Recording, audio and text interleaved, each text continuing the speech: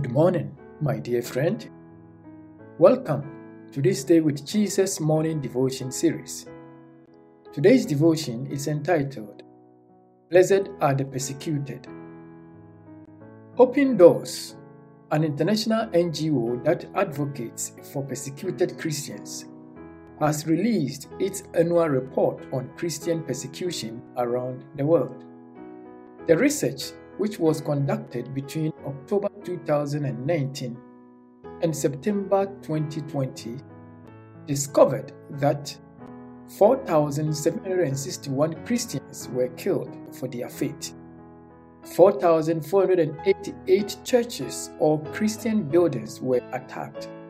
4,277 Christians were unjustly arrested, detained, or imprisoned. 1,710 Christians were abducted for faith-related reasons. On average, every day, 13 Christians are killed for their faith. 12 churches or Christian buildings are attacked. 12 Christians are unjustly arrested, detained, or imprisoned. And 5 Christians are abducted for faith-related reasons. Those who hunger and thirst for righteousness must pay a high price for their faith. Their righteous behavior stirs up animosity against them. Yet, a blessing still follows them. Blessed are those who are persecuted for righteousness' sake, for theirs is the kingdom of heaven. Matthew 5:10. The blessing in the 8th beatitude goes to those who suffer for God's kingdom, not those who suffer for wrongdoing. The righteous do not back down on their commitment to righteousness, and as a result, God assures them of their security in the kingdom of heaven.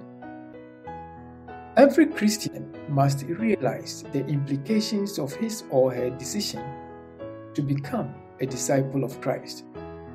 In a world that opposes God and righteousness, there is a high price to pay for being a Christian. Because of your uncompromising trust in Christ, you may lose your job, spouse, family, education, and perhaps your life. But the Lord says, "Blessed are you, because the kingdom of God is a glorious reward that nothing can compare to." Let us pray. Father in heaven, the world may be hostile to us, but thank you for filling us with righteousness that overcomes the world. In Jesus' name we pray.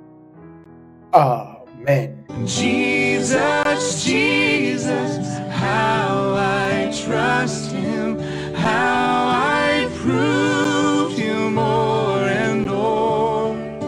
Jesus, Jesus, precious Jesus, oh, for grace to trust Him